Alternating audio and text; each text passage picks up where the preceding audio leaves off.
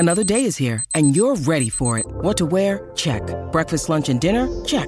Planning for what's next and how to save for it? That's where Bank of America can help. For your financial to-dos, Bank of America has experts ready to help get you closer to your goals. Get started at one of our local financial centers or 24/7 in our mobile banking app. Find a location near you at bankofamerica.com/talktous. What would you like the power to do? Mobile banking requires downloading the app and is only available for select devices. Message and data rates may apply. Bank of America N.A., member FDIC. When you need mealtime inspiration, it's worth shopping Kroger, where you'll find over 30,000 mouth-watering choices that excite your inner foodie. And no matter what tasty choice you make, you'll enjoy our everyday low prices, plus extra ways to save, like digital coupons worth over $600 each week. You can also save up to $1 off per gallon at the pump with fuel points. More savings and more inspiring flavors make shopping Kroger worth it every time. Kroger, fresh for everyone. Fuel restrictions apply.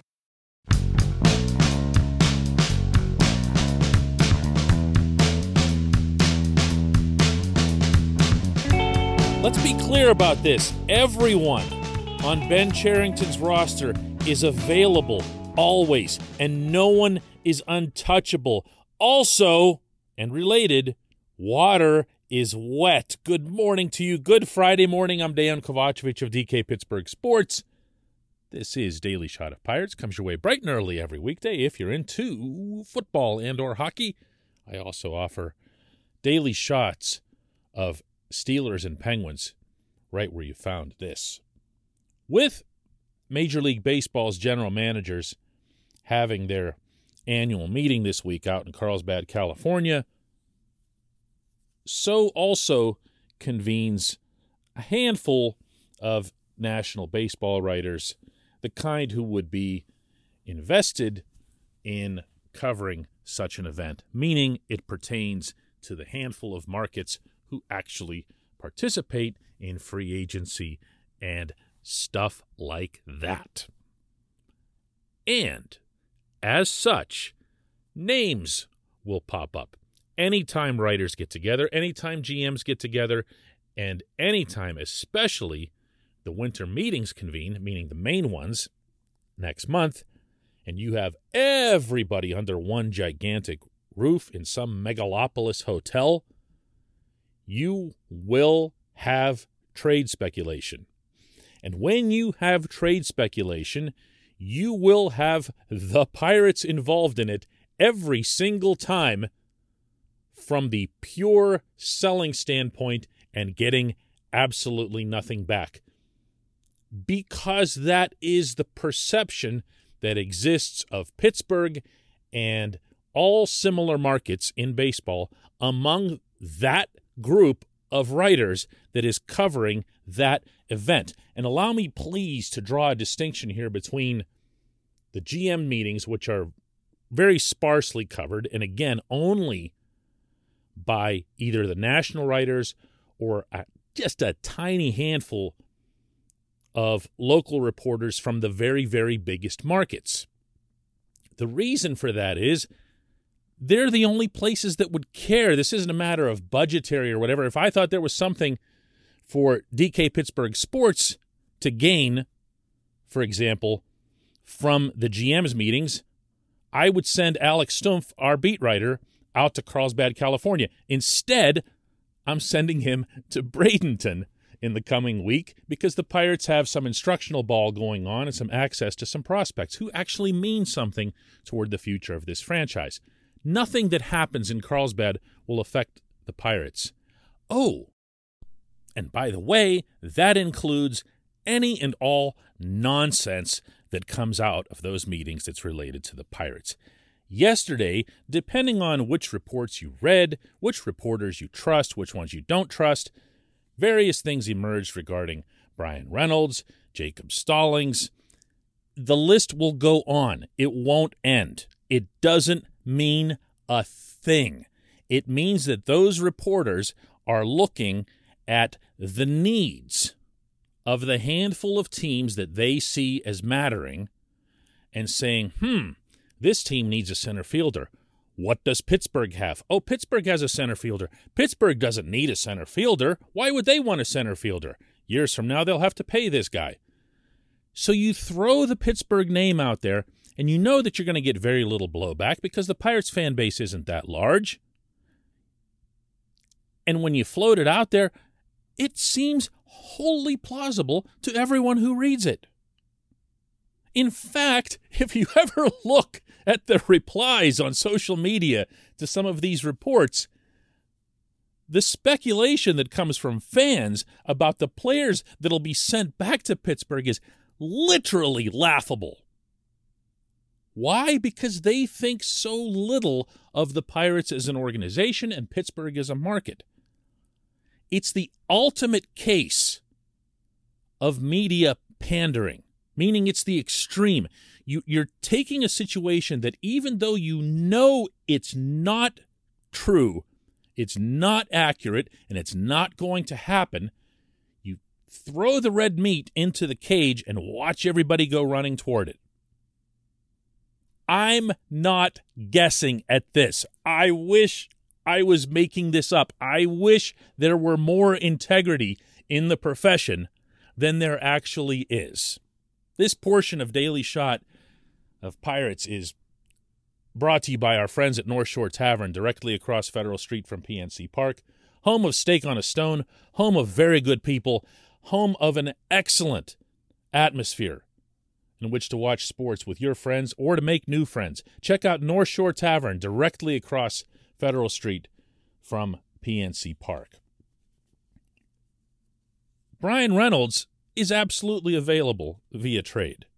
Jacob Stallings, Brian Hayes, everybody is absolutely available via trade. You know why? Because everyone always is.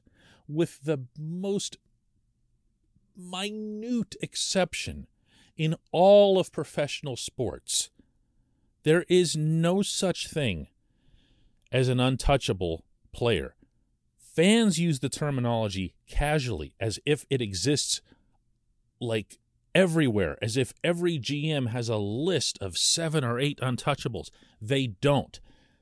I've never encountered a GM who has said to me that a player is absolutely no-go, untouchable. The closest anyone's come of the teams that I cover to fitting that is the one you'd be guessing, and that's Sidney Crosby with the Penguins. But I can tell you all the different times that Ray Shero, Jim Rutherford, and Ron Hextall would think to themselves or even say out loud that Crosby's untouchable. And then I can also tell you that if the Edmonton Oilers called and said, hey, we'll give you Connor McDavid and Leon Draisaitl for Sid, then Sid would be gone in 2 seconds. Okay? There's no such thing as an untouchable. There's no such thing as declaring someone internally, externally, meaning publicly, or to other teams as untouchable.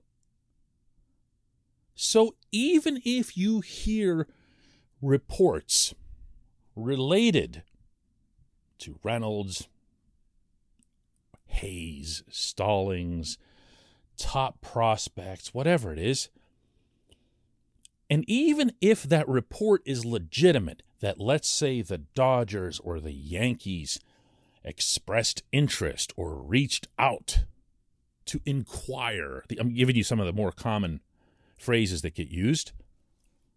With Pittsburgh, it doesn't mean that the Pirates are even in the solar system of considering such a thing.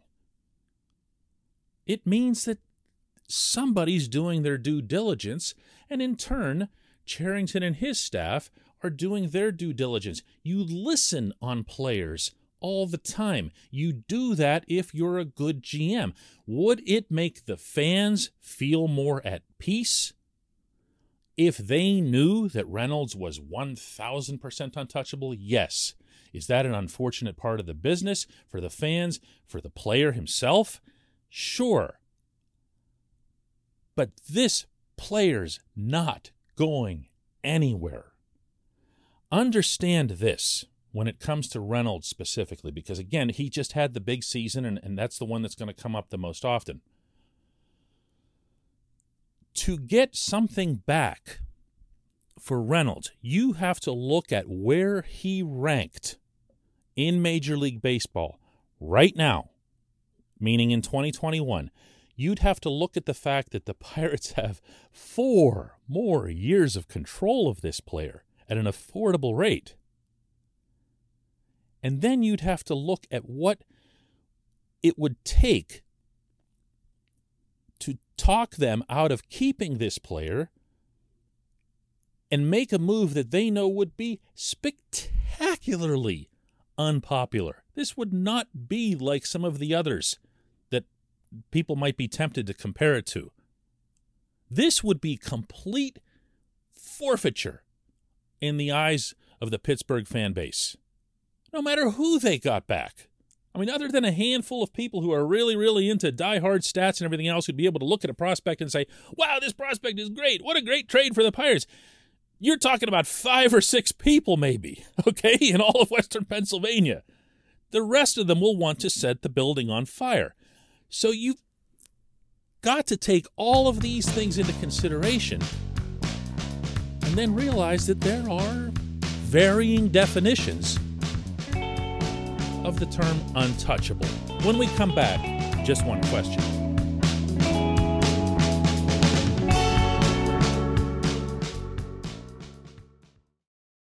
With threats to our nation waiting around every corner, adaptability is more important than ever. When conditions change without notice, quick strategic thinking is crucial. And with obstacles consistently impending, determination is essential in overcoming them. It's this willingness, decisiveness, and resilience that sets Marines apart. With our fighting spirit, we don't just fight battles, we win them. Marines are the constant our nation counts on to fight the unknown. And through adaptable problem solving, we do just that. Learn more at marines.com.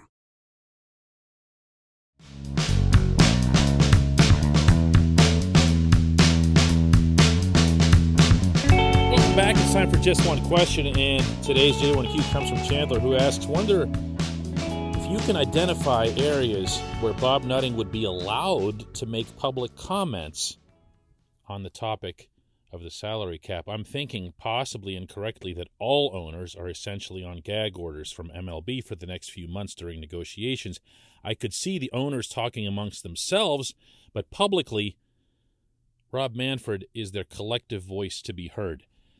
Chandler, this is a fair and accurate counter to something I've brought up here on the show the last couple of days, in which I've parenthetically challenged Nutting to be more vocal, more demonstrative. I've probably used stronger language than that on this subject. And you are right that owners are held in line. The fine for speaking up, for really, being specific and getting into labor issues, and it's something that all owners obviously agree to since they employ the commissioner, has been as much as $1 million in various sports. National Football League, National Hockey League, and Major League Baseball hasn't been an exception. You do have to have a single voice. You can't be sending mixed messages. And worst of all, you can't be presenting a non-united front. It's not just a sign of weakness, it is weakness whenever it comes to negotiating with a steadfast, strong entity like the Major League Baseball Players Association. So, I will amend what I'm saying based on what you offer here, because you're correct, and say instead that Nutting needs to be, as you seem to be suggesting yourself here, as visible, as vocal, and as passionate as humanly possible behind the scenes to the other owners, to the various lawyers that are involved in this, and most prominently to Manfred himself. There needs to be an understanding that not just Pittsburgh, not just the Pirates, but all of these markets matter. And that's where you get your strength, not by focusing on yourself, but maybe even by getting others to go along with you. You know, get other teams, including teams that have been successful in the standings but have to go through all kinds of hoops to achieve it, like the Rays, like the Brewers, like the Marlins, and say, hey, we feel like we've got some pretty good, smart, ambitious, inventive, imaginative people running our organizations, but their hands are tied. They're playing a different game than the ones that the Dodgers and the Yankees and the Red Sox are playing. They're playing a different game. They're playing by different rules, and that's not right. Do that, because what ends up happening when you talk about individual settings, especially if you're nutting and the perception is borderline universal that all you're doing is taking all this money and running off to Seven Springs with it, you have to get others into the mix. You have to unite. Now, the reason, Chandler, to swing back to the original thing, that I'm skeptical on this front related to nutting is that he's been way too close to the commissioner for way too long. Not least of which was hiring Frank Coonelly right out of the commissioner's office. I mean, there was a virtual bleeping liaison to the commissioner. Coonelly worked pretty much at the next desk, figuratively speaking, for Manfred under Bud Selig. That's way too tidy for me. Also, in that same scenario, I don't see Bob as being that type of personality. And this actually isn't a criticism. We are who we are. We can't manufacture our personalities. We can't become something that we aren't. We can't force it. I've not seen him to be that guy, that forceful, energetic, passionate guy when it comes to this subject. What I have seen and heard from Bob, including in our own interviews that we've done one-on-one, is an emphatic backing of Manfred.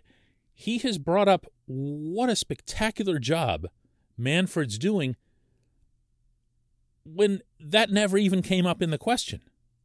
Meaning Manfred himself never came up in the question. It'll just be Rob Manfred. What a great job he's doing.